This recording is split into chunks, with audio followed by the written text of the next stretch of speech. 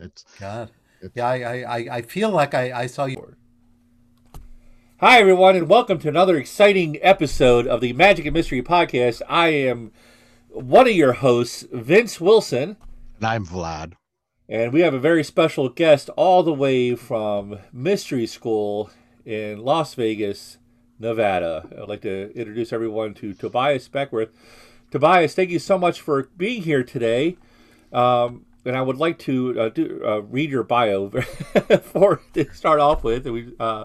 Tobias Beck was current focus on creating transformative experiences as a consultant, speaker, workshop leader, and creative director is a reflection of a long career in show business, having worked in almost every possible capacity in live entertainment from director and producer to actor and magician, as lighting director, stage manager, and business manager. Wow.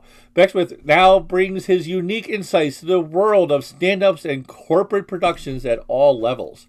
Uh, Tobias has written and published 4 books: Beyond Deceptions, Volume 1 and 2, for performing magicians, sharing creativity and power presentation tips learned from his background directing theater. The Wizard's Way and the Wizard's Way to Powerful Presentations, outlining powerful leadership transformation and presentation techniques for creating change.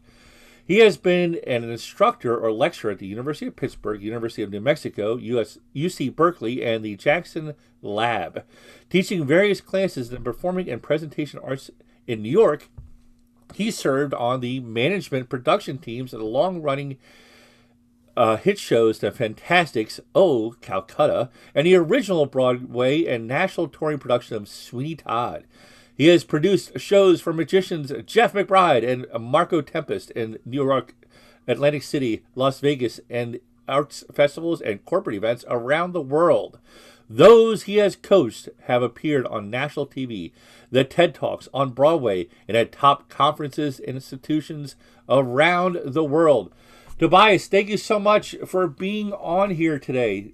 We really appreciate you coming here. Thank you. My pleasure. It's great to be here. Great to not see Vlad again, but to hear his voice. And, to get to know you a the little bit, Vince. like the dark overlord that I am. Only my voice.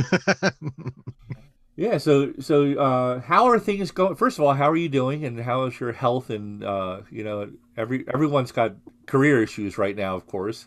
Absolutely. We've been lucky because my entire year since this started is kind of we did two things at the McBride Magic and Mystery School. We moved everything online, and we had a brand new website that handles all of the products and all of the things, and has caused me no end of, if anyone's in the audience has worked on launching a website for something like Amazon, where we have memberships, we have classes, we have one-on-one consulting things, we have products, a catalog of products, and they used to be all in separate modules, and they all came together in one, which almost works 100% now. But it's taken me 8 months of going back and forth with our web Wow. developers and that to make that work. So it's been an extremely full year. The school's had a great year. We went from about a class a month for almost 20 people to, I think we did probably almost 30 different classes last year. And the average attendance is about 25 or 30. Hmm. Some of them as high as we just finished one last week that had 75 people in it. And that's all because of the crisis and the pandemic. That's why people can't fly, people can't come to Las Vegas. And so now we can serve them sitting at our desks at home on Zoom. And we were able to really reduce prices, reach a lot more people. Our tuition used to be like $6.95 for a 3-day class, which isn't a lot for what they get. You get like 18 hours in 3 days, but add that to the flight to Las Vegas, 3 days of food and lodging, and it gets to be expensive. So suddenly, to be able to offer classes for 150 or 200 made it wide open to a much broader audience, and we're having a ball with it. That is fantastic. Yeah, congratulations. Yeah. Thank I remember you had Copperfield on a little while ago for free, and that you. Yeah. completely filled up. Within Oh, hours, yeah. I think. Yeah. Yeah, and And we see 100, 200, sometimes almost 300 on Monday night, but then we get 2 or 3,000 that watch it after the fact and Mm. streaming from all over the world. It's great. Mm. You know. and you've been kind of Mr. School has been pioneering that format for way ahead of this. I mean, you were already prepared, not Yeah, aware of the fact we that we're did shows for about 10 years and about the last 3 of them on Zoom. yeah But we wanted to change the format so that there was more interaction because we were doing on live stream, which is like, doing a TV show. yeah. There's chat, but there's no real face-to-face interaction. And it's a lot more fun this way. Yep, I remember when you were using what was that Google, uh, not Google Meet. It was the predecessor to that Yeah, Hangouts. Hangouts. That's what it Mm. was. Yeah, you were using Hangouts for a while, and that was more of a after uh, Yeah, class sort of the thing. after, not really an after party, but I think we called it study hall after Mm. the main thing, and which we moved to Wednesdays now, and that's on Zoom. And Daryl Rogers is hosting it. Usually follows the theme from Monday night, but Monday's open to everybody. Wednesday's only for members who have paid something, and so it's a smaller group, but it's much more interactive. And we actually teach magic tricks and go back and forth on technique and do that kind of thing on Wednesdays now. Mm. I don't think any of us in the beginning of the days of New York would have seen where we would be now. I certainly didn't, You know. I don't think Jeff did. Mm-mm. I remember the first time he made teaching videos Yeah. for L&L. It was the card series. Mm-hmm. And he was very much on the fence about, I don't know if I want to give away my secrets Yeah. at any price, and now, that's all we do. Because he had such, like, sort of worries that there were going to be people that were going to be copycatting him instead of emulating or learning from him. He's Sure. like, they're just going to do my act. And then they'll want to do it cheaper. And then people are like, well, Eugene would tell him, if they want you, they're going to hire you no matter what you cost. Yeah, exactly. And mostly that never came up to bite him, but there was a time he went on a cruise ship on one of those world cruises, which were great because they pay a lot better than the regular cruising. Hmm. But there had been a magician on the week before who did his coin routine move for move. Uh, Oh wow. Said, I can't do it. It's a highlight in my show, and I can't do it because this is an audience who signs up for the world cruise. They're on for 3 months. yeah. Huh. And so he knew that half the audience had seen it the week before, and they think he was copying, Hmm. which is the bad part of that. But people still copy him. Yeah. And I guess it's not so bad in the industry itself because people would recognize that as a McBride item, effect as opposed to somebody else. But in Yeah. the general public who doesn't obviously isn't reading the Linking Ring or Vanish Right. magazine or anything like that, Right. or Genie, they wouldn't know that sort of thing. So He's Yeah. gotten to the point though where it's sort of like almost everybody in the magic world has his back. It's And if true. they see somebody like at all trying to copy a mask thing or something like that, it's like they're on the phone or they're sending an email to him immediately going, you know what, keep an eye on this guy because he's getting a little too close to your sort of trademark. Absolutely. And he's learned to deal with it. We had somebody last week that, he does this masterpiece series where you can spend 5 days with him and get the rights to the water bowls Hmm. for $5,000. And then you own the rights to do it. Yeah. And he's perfectly happy for you to do it because he got paid, Yeah. and he won't do very many of them. But I think he did it with Hans Klock and said, you have Europe. I can still do it there, but I won't give it to anybody else in Europe. Hmm. And so he controls it a little bit.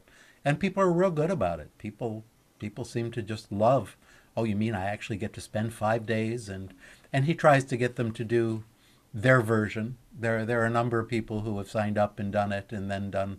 There was a female who isn't even really a magician, but she had been an alcoholic and she wanted to be able to present this at her AA meetings and things. Huh.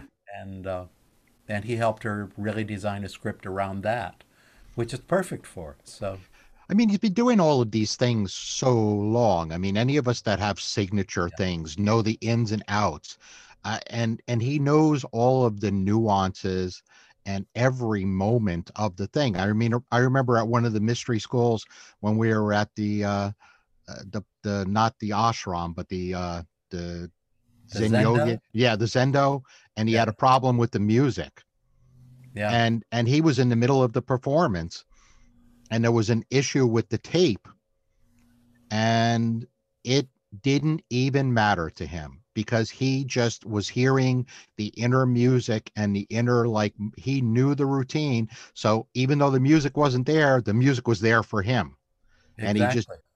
just, and that's what you have to want to try and learn from someone like that that has made part of like the magic themselves. It's irreplaceable. Absolutely. And it took him a while to get there. I did a couple of shows with him where music screwed up. And he went on and finished the piece and everything. But I went backstage one night. He used to you remember he had these two big knives and he Hmm. would play a metal Hmm. thing on his belt Yeah. with them Yep. on him. And I went back after the show that night and both knives were stuck like 2 inches into the floor. Hmm. So no, he had a little upset about it, but he didn't show it. The audience didn't know it, No. Yeah. you know. Yeah. But I think everybody's like sort of like I was in the show one time when Copperfield was doing the death saw, Oh God. and Yeah. something happened with one of the sound cues, Mhm. and the only thing you could do, it was sort of like no one else in the theater I don't think saw it, but having been an actor, I caught the, like, all of a sudden, like, sort of like glance of the eye, like over to the side of the stage, like someone's getting chewed out when I'm done, you know? Yeah, exactly. And David's such a perfectionist. Yeah. Yeah. It's one, it's great to know theater and acting, and to have the ability to do things with a certain degree of drama when you're in performance mode. You can definitely emote better to your audience. But a little improv experience helps out with that as well. Oh, yeah. I took drama classes in high school. But I one of the most beneficial aspects of my career was taking a month and a half of improv classes, and that was mostly to learn how to think on your feet and come up with things, especially when it goes wrong. And Absolutely. yeah, that I Yeah. mean, And the improv dictum of yes and Mm. serves you well in life that's too, right. outside of improv, as it And turns and out. if you're gonna try and walk like a similar path to Jeff and want to be a stage magician, you need to look at taking movement classes also. Oh, You know, yeah. because, as Bob Fitch used to tell us, Yeah. walking on stage says everything about you, you know. Absolutely. So, Yeah, Jeff taught a segment. We recently did a class that I led with Jeff and Bob Fitch and Paul Draper, and I asked Jeff to talk about doing mime, hmm, and he did a 15-minute segment that kind of explained who Jeff McBride is on stage, about isolation and stillness, and you looked at it and you went, well, that tells me everything I need to know about how you perform. And hmm, it was just brilliant. But I had never really thought that much about. I knew he did mime in the act, but it's like when Jeff's on stage, he's a mime. yeah. He pose, pose, pose, and making pictures and look at this and making the mime the thing a mime would do, and you can't take your eyes off it because Hmm. it's intensified human living, kind of, and it was really great to see that. And I learned something after working with him for over 30 years that I hadn't known about him. It was great.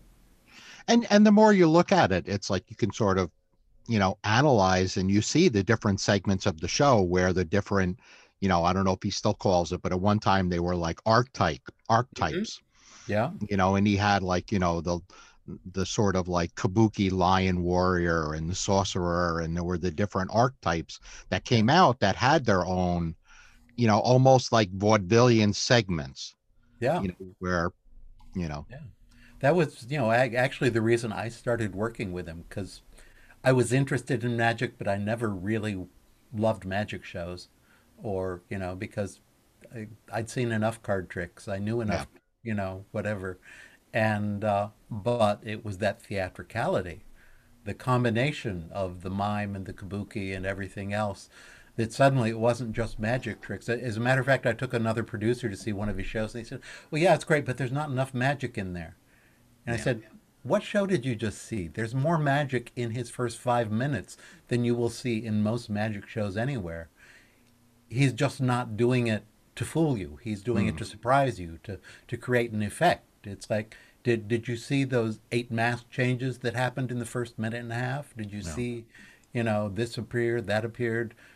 And it's like, well, no, I was surprised. And well, yeah, he didn't set you up for how am I doing this? He Hmm. just did it. It's And interesting. The past week, I've had I've heard conversations from magicians. A lot of magicians have a difficulty separating themselves and thinking like an audience member does.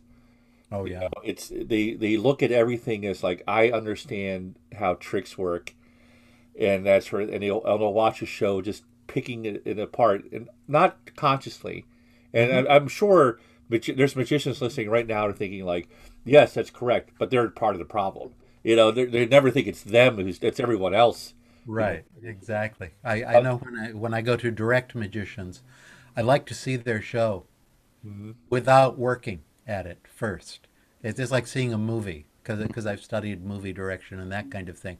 You see it once just to be an audience member and enjoy it and enjoy, the anticipation and is he going there? Is he going there? Is this going to win? Is that?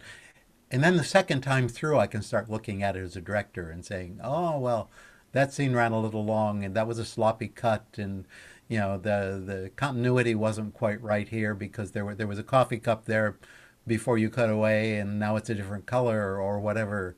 And but I don't even want to think about those things the first Yeah. time.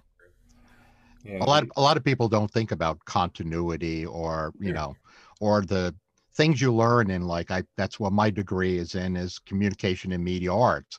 And Yeah. when you study things like, what is in frame and what's out of frame, and what do you intentionally what are you pulling focus on, and what do you want all Yeah. those good Exactly. things. Yeah. But so I didn't even know you worked on one of my favorite musicals, like Oh yeah. Sweeney Todd. So Oh, of course. Yes. Well, we should talk about that. which is So magical in itself.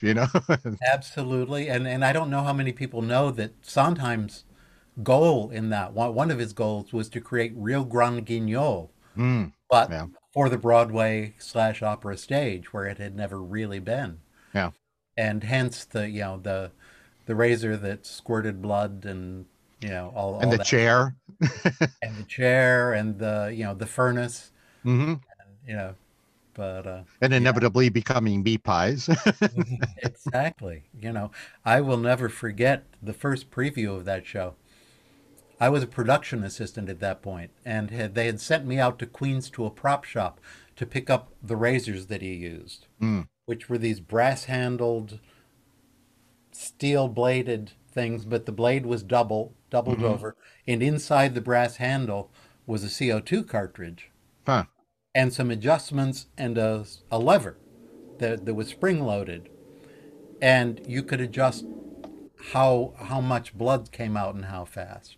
Huh. And they hadn't figured it out at the first preview, so the entire front half of the audience got covered in blood. And people were ready for scares, but they weren't ready for that. Yeah. Dozens of people went streaming what, up the what was aisle. their What the? what was the mixture they used? I wonder for the.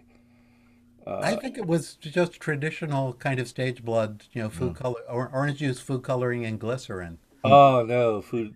That yeah. stains. Yeah. Yeah, Yeah. So yeah, they felt like they had accidentally walked into a Gallagher show, probably. yeah. Or a real, which Sondheim wanted, Yeah. Grunge. Yeah. And it was horrific, and Mm, probably what would happen if you slit a throat yeah. like that the way he did. It would pump though. It Yeah. would pump about, you know. I mean, And that's like part of the whole things like that used to be in the Dexter show when he would show like bringing somebody to the murder room, you know. yeah, exactly. And Yep. But yeah, it's right. I do want to go back a little bit to we were touching on narrative. You know, Mhm. when I brought up that magicians kind of overanalyze things as tricks as opposed to continuity, making things make sense, and that sort of Mhm. thing. It's amazing how a lot of performers can spend years performing in this style, which is very effective and great in party situations sure. and lounges and things like that. You can have an entire career that can last decades on that. But some of them wonder, like, why am I not going to that next level? You know, why am Hmm. I not being invited to magic venues or lecturing at conferences Right. or making more TV appearances and things like that? And part of the reason is that I think people on a subconscious level, the general audience recognizes that this is the cliche, the trope of magic, you know, which is silly, comical, and once Right. again, not downplaying the entertainment value of that, but the what makes a next level entertainer is uniqueness, originality, and professionalism, good scripting, you know, and that sort of thing, Absolutely. and making it different to make that connection. Sincerity, of course, helps too. Sure. You know, Absolutely. Eugene was a master of that. And not only leading you on and creating the theater of it, but making it super concise. Mhm. He would take a piece that anybody else would stretch out to 15 minutes, and he could do it in 4. Mm. yep. And but it was because he created his script, and then he cut, and then he did it for a while longer, and well, I could not do that part, or I could combine those two parts. And I mean, that's the reason it's one of the many reasons it's worth really studying Eugene's books and work that way, because it's a lesson in how to do that. And a lot of them are just as good as that script can be. Go ahead and do it the way he did. He gave you permission by putting it in print, because you're not going to do it better. Yeah. you know? So if a magician came to you, so let's say the magician comes up and he's been like going to club meetings and you know hanging out with other magicians and he just does trick after trick after trick, you know, like you know from an X trick, boom, you know, cards, standard stuff and that sort of thing. And he said, all right, so how can I make this better? Where does he start? You know, where does this magician start? Sure. I would normally say, so why are you doing this trick? What's it for? What's the purpose of this trick, for example, in your show? Or if you do it, how do you want the audience to change? Because you're doing theater. You can't get away from doing theater. It's like you can't not communicate. You can put two people in their room and one of them tries not to communicate, but he's communicating, I'm ignoring you. I'm ignoring you. Mhm. You can't not communicate, and you can't not do theater, because you're a live person and they're a live audience, and that's what makes theater. Whether it's circus without a story or something else, even if you go to the circus, you tell the story afterwards.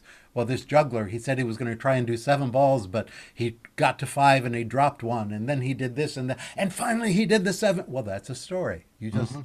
it's a story without a big storytelling once upon a time kind of context. It's a story. And it's better if he dropped one. It's better if he tried again, and it's better. And if you go back that afternoon, he'll do exactly the same thing, Yep. you know, It's because it's a better story if he drops one. And so it's the same thing. What do you want from this? What do you want the audience to feel? What do you want them? And once we and that's easy to say. It's hard to do. It's like simplicity said. Steve Jobs said more things. Simplicity is the best thing, but more people can't do it because it's really hard. And I think it's so part of it that helps too is like knowing your own, which for me is very important, knowing your own persona. absolutely. And you've Yeah. you've done as much to develop that as anybody. Thank you. For people who are playing a persona who's fairly close to who they really are, it's harder. Yeah. You know, I always laugh when you know you go to the Magic Club and the old guy tells the young kid says, "Oh, well, what sort of character should just be yourself." Yeah. What Who- 14-year-olds knows who they are? yeah. Yeah. And they don't know why, like you say, and they don't know why they're doing. When I look at something, I have to look at a prop and I have to go, how does this prop speak to me? Like why as an, an immortal, why would I have this? Why would I keep it? You know? Exactly. Mhm. Yeah. And And there's so many good tricks that I look at and I go, I'd love this, but it works for someone else, like a coin. Like, mhm, why would I keep a coin? right. What sentimental tie does it have? How does it anchor? Exactly. And I love this. There's a podcast called Script Notes Mm, by two screenwriters who are really good and really know their stuff. And they get upset when people talk to them about, well, the plot of it is this, and then that happens, and then and they go, no, no, no, no. The plot is this character who has these needs and these desires does this, and then because if you don't have the character, it's nothing. no. You know, yes, you can have film noir and you can have well made, but we still care about the characters. It's driven by what the character wants and what they can't get. And if you can't figure that out, you're kind of nowhere. Yeah, Yeah. it's not an action movie. It's a character who experiences action. Yeah. Is what you're saying. Yeah.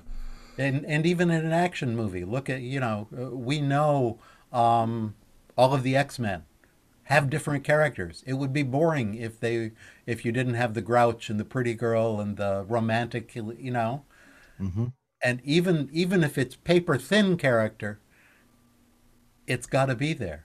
Yeah. They have to have desires and needs and things because otherwise we don't care about them. Yeah. I don't know if you've seen it. I don't know how much of a fan of superhero things you are, but there's a show called Doom Patrol. I haven't. Okay. Well, one of the characters in this Doom Patrol is a woman named Jane. And the interesting thing is that she has 64 different personalities, and each one of the personalities has a different skill or trait. So they have to try and figure out how she manifests all of these different 64 personalities and the skills and traits that one person has to try and manifest. Fantastic. Yeah. And what a role for an actress. Yeah. Yeah. Yeah. Yeah. Yep. Yeah, you'd never get tired of that. No, you don't. Absolutely. Yep. There was a show out a few years ago that had an actress who played clones. It's a Canadian show. I can't remember the name of it off the top of my head. But she had to play multiple. Um, Is that Orphan Orange or something? yeah, Or it's Orphan Black. Orphan Black. Yeah. Yeah. Yes. Okay. Orphan was Black is what it was. That's Yeah. right. Yeah. She played multiple clones of herself, and the acting in that was fantastic. Yeah. You know. But yeah, it's the narrative. Good skill sets when it comes to emoting to an audience, ability to show emotion. These are things that are difficult to do, and and yet are essential for achieving. If you want to achieve what some people call next level performance, that's what you have to do.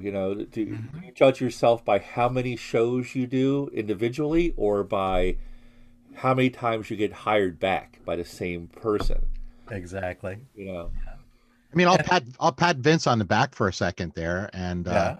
having worked with him on a number of productions and things, he has the wonderful skill of when he does the murder mysteries and things like that, Mhm. being able to portray being as surprised at the revelations of things as the people themselves. Like every Yeah. time he does it, he sort of is able to go, "Wow, isn't that amazing? You selected that." Yeah. Exactly. I And think a lot of magicians, acting. grew up on Doug Henning, Oh, yeah. who was surprisingly, like really not surprisingly, really really skilled at doing that. Yeah. Yeah. So what other advice, Tobias, do you have for magicians trying to maybe transitioning into the pandemic situation we're experiencing right now? What Mhm. are some things you've seen in recent Zoom shows? Have you directed any Zoom performances or I been involved? haven't really. We're in the midst of building one for Jeff, which we're struggling with, frankly. It's he would prefer it to be just a string of tricks with a theme, and I kind of want it to be. Jeff is he wants to call it Magic Quest. I said, so, okay, so you're on a quest to find magic, and it's the story of your life, and you've been on this quest since you were 8 years old, and you have brought various things back. Let's and they're all living in your house, so let's do a tour of your house. And of course, technically, it's difficult to do a tour on Zoom, and that's partly what we're going back and forth about. Is like, well, I can't walk around with my laptop and show you this here. And I said, well, no, but we can bring in a film crew and have them walk around, and you can talk about what they're seeing as a voiceover, and then doing another piece of trick. And it's a very complex. It's like creating a movie, but it has to be an interactive movie with and different setups, and with only one or two Zoom accounts, and a reasonable number of cameras, and not having a whole film crew following him around.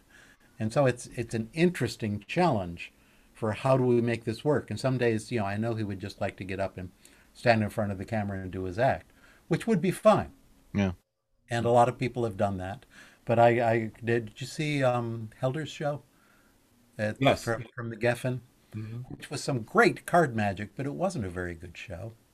It was a guy standing at a table, and the shot really never changed, and the pacing never really changed, and there was a framework, but it was kind of pasted onto the magic.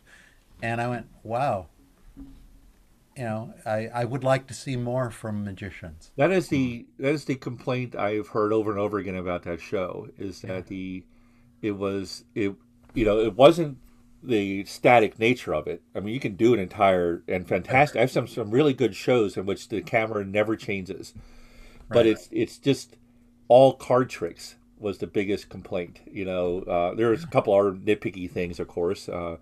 and but the for the most part, it was just, and that's the issue I had with it: card trick, card trick, card trick, card Yeah. trick, card trick.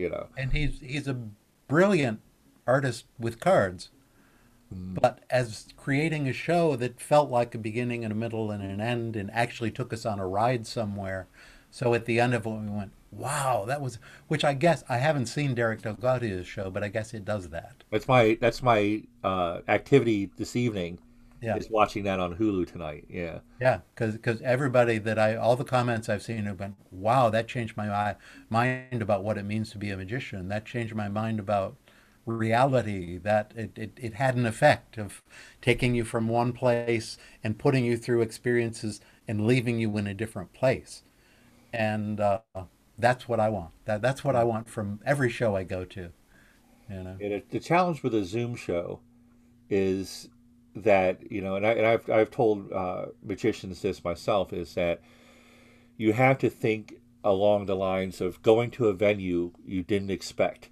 All right. So how many times have magicians gone to a place where they're told in advance, oh, you have this much stage space, and it's this format, and Right. they get there and they're like, well, we thought we had this much space, and there's some props off to the side, and you have now Right. 5 feet by 10 feet to work in instead of what you thought you had. Right. So it's like that is what Zoom is. Zoom is forcing you to adjust to a Yeah. different venue. It's a venue. It's a digital Exactly. weird venue, but it's what that is. Yeah, absolutely. And the fact that you don't want everybody to have their mics on, because then you're hearing all the noise in their house and this and that, or they're feeding back, or Mhm. but that also means you don't hear this. Yeah, And we like that. So yeah, I mean, yeah, we do this on Zoom, and if you look at the screen, you see that they're clapping, but it's not the same thing. You got to get used to it. It's a yeah. different There's kind some of. attempts. I know there's some platforms that are working on adjusting some of these, or compensating for it. There's Yeah. a StreamYard, which is something I've used myself, because you can actually there's a little function in there that allows you to adjust the volume of participants, Yeah. which helps with the applause thing. But you also want to make sure you don't check someone who or pick someone who has noisy kids and pets, and that sort of thing. So Exactly. it's a challenge.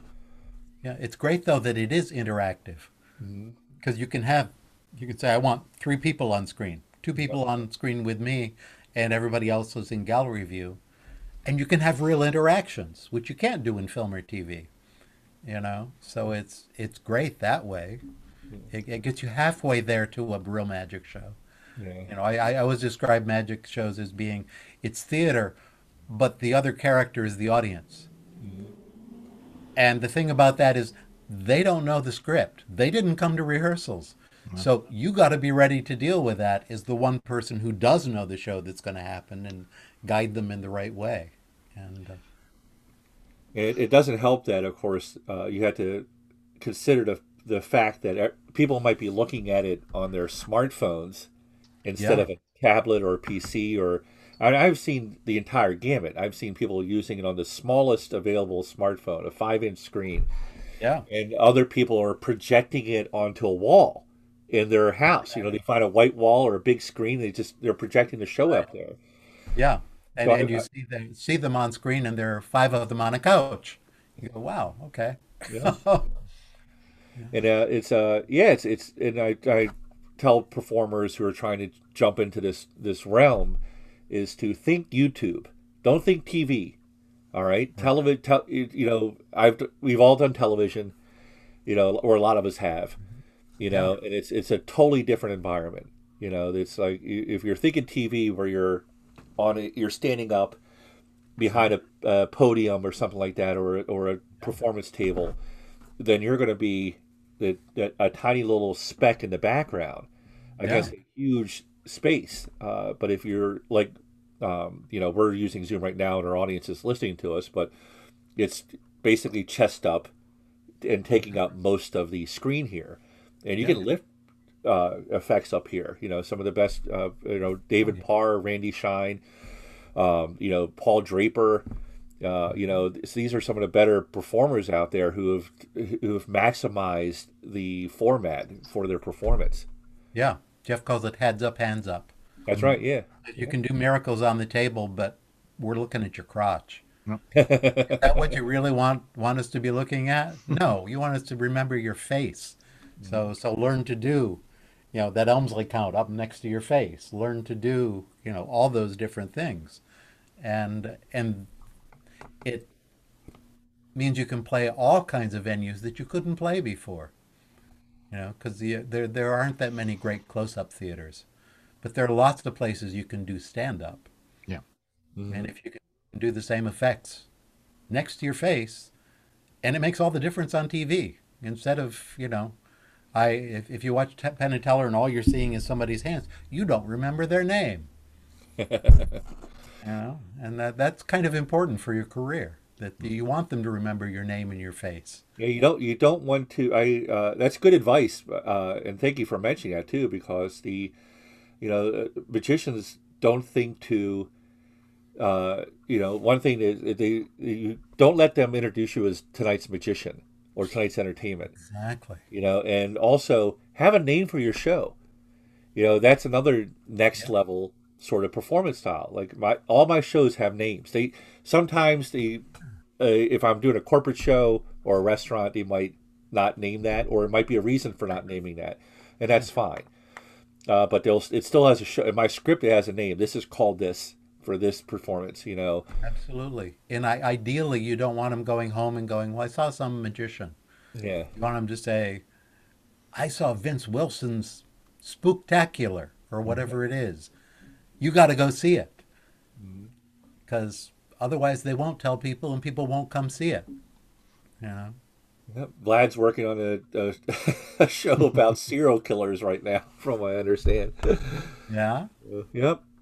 How's Well, that? it was sort of in the back of my mind. It was sort of, I had that thought, and it's not set out to glorify or rock star any of these people, Hmm. but the premise of bizarre magic, which I took that route away from using the term bizarre magic at like the second mystery school, um, Right. was to be dark.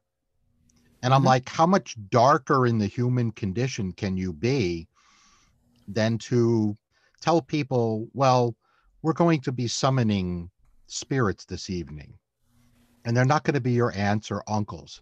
But on the table in front of you are 6 artifacts that have belonged to 6 of the most heinous serial killers known to mankind.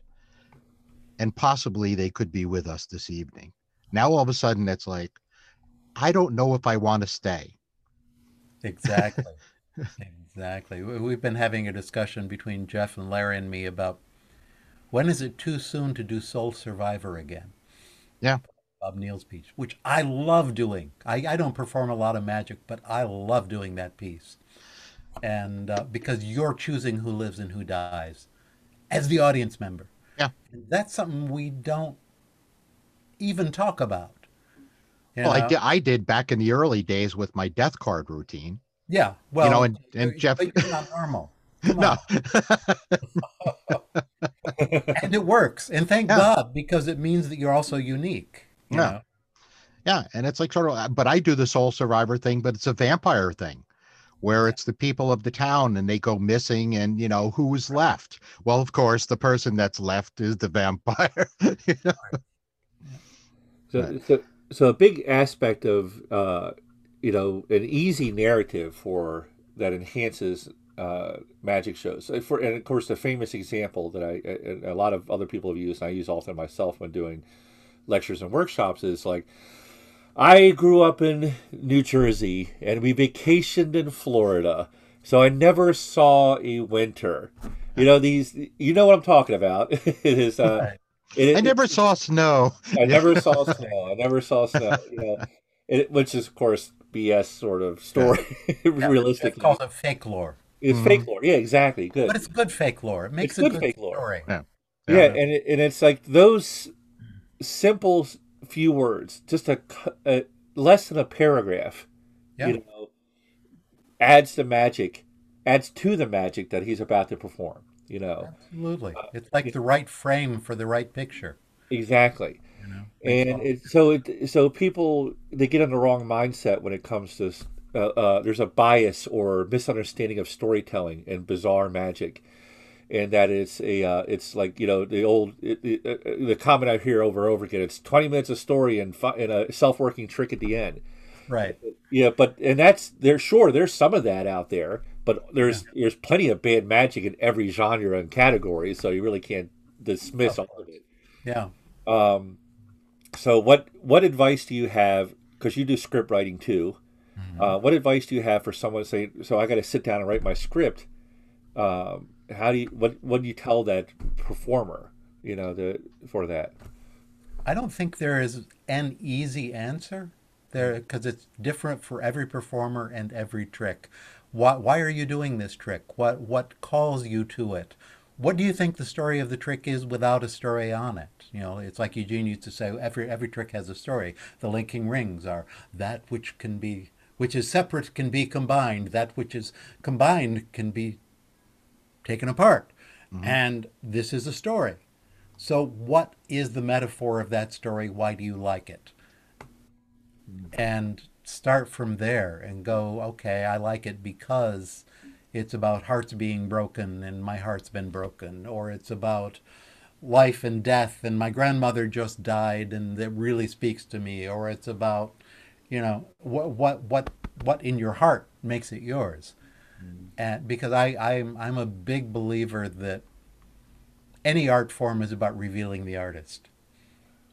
It's about who am I that you should be listening to me. Yeah, it's like Max Maven's thing. Who are you? What are you going to do? Why should I care? Yeah.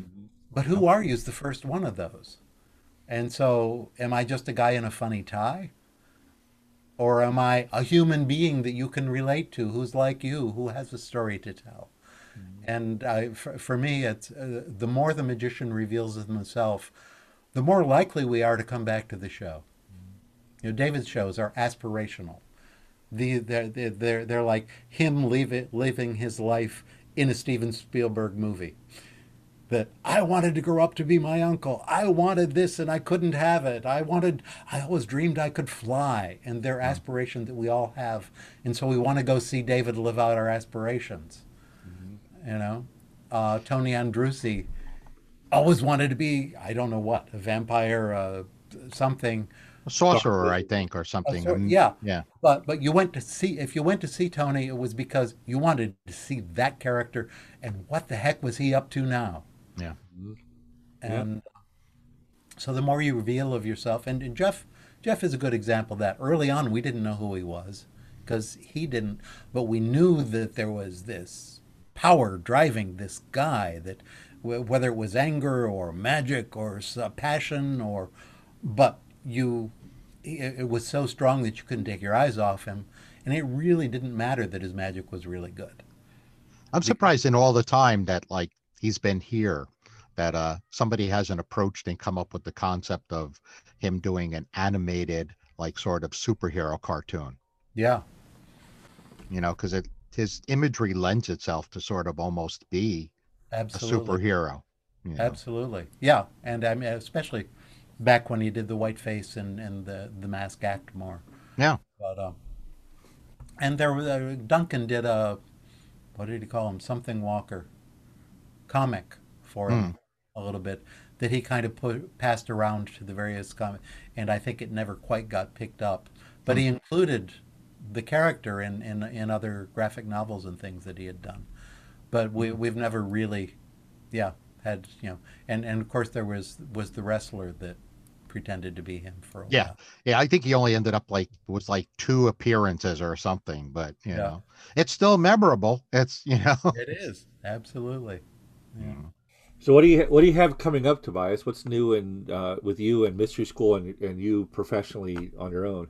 Well, the mystery school is kind of finally becoming a real school with a curriculum and going. We could actually offer Masks 101 and Masks 202 and have people and and so we're talking a lot about that now that we're teaching.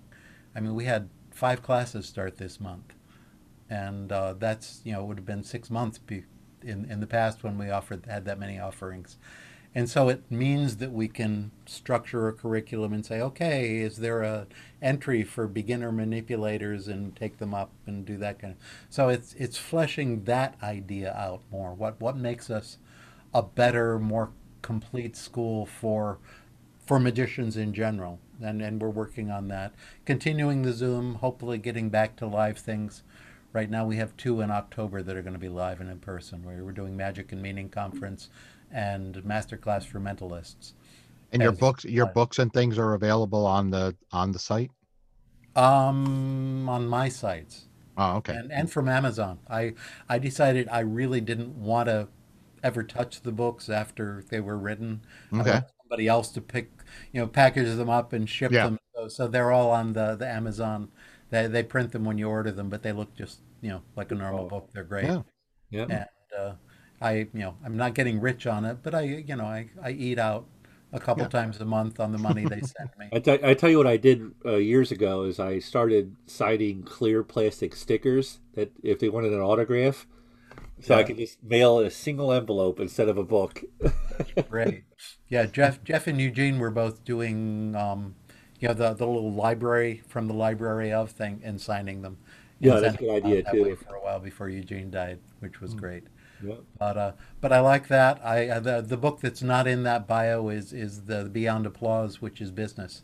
Mm. It's like what I've learned in 30 years of managing magicians for that you can use to manage yourself.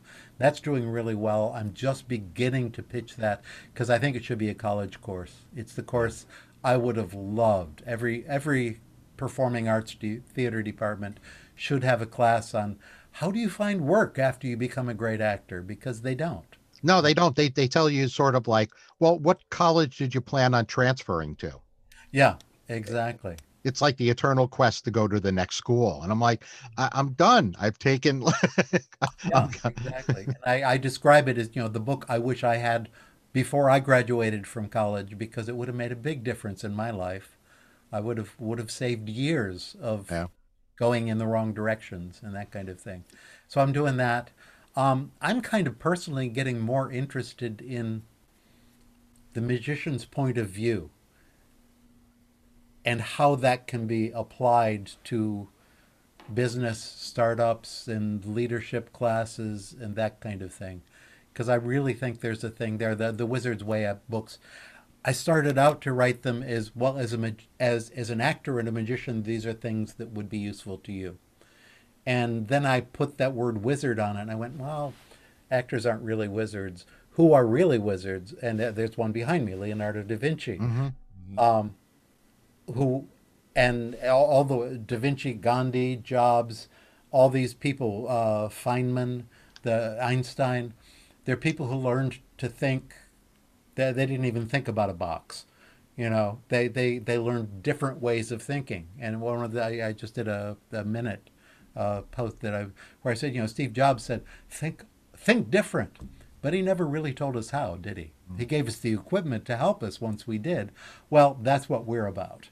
And it's a different way of leadership. It's a different, you know, one of my phrases, you know, Merlin was never a king. Gandhi was never held any political office. Einstein had trouble even getting a job in the sciences. Steve Jobs got fired from the company that he founded, and yet all these people changed the world in major ways because they did think different. And it's taking that combined with, this is the way a magic trick works that will teach you to think different. Learn to do this coin vanish. What does that teach you? When you do it for an audience member, well, it teaches you to be in charge, among other things, or it teaches you that the senses lie to us, that our brains lie, and so reality is bigger than you think it is. And I'm fascinated. So I'm doing more speaking, more, you know, putting workshops out. I have this Wizard Venture site where I have Jeff and me and Paul Draper and a couple other people to do corporate speaking basically and workshops. A lot of the same kind of things we do. I did a lot of, because my second wife was a teacher of shamanism and tantric shamanism and all those things. And so the dive into what does it mean to pursue real magic and breath work and dream work and all those things that we know about, that we even talk about in our shows, but very few of us have actually done and have allowed to change our lives. So it's more workshops like that, and that's my big fascination, and the thing that I'm just now starting to try and turn into a business. Very cool. Yeah, it is very cool. Well, it's been Tobias. Thank you so much for and stick around for a little bit after the show if you have a minute. Thank you so much for joining us today. This has been another fantastic, absolutely educational episode. Really appreciate you coming on here and taking your time to be on the Magic and Mystery podcast. As always, I am one of your hosts, Vince Wilson. And I'm Vlad. And As in screams.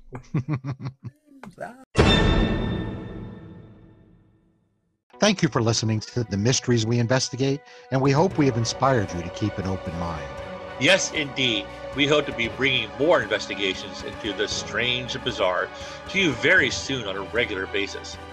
However, although this is free for you to listen to at any time, It is not free to produce. and we want to do this more often, and to do so, we need your support. Supporting us can be as simple as giving us a 5-star review on your favorite podcast platform, Or going to anchor.fm/magicandmurder and clicking on the support this podcast button. or even both if you're so inclined. It doesn't sound like much, but it really helps us out. The more support we get, the better the show will get.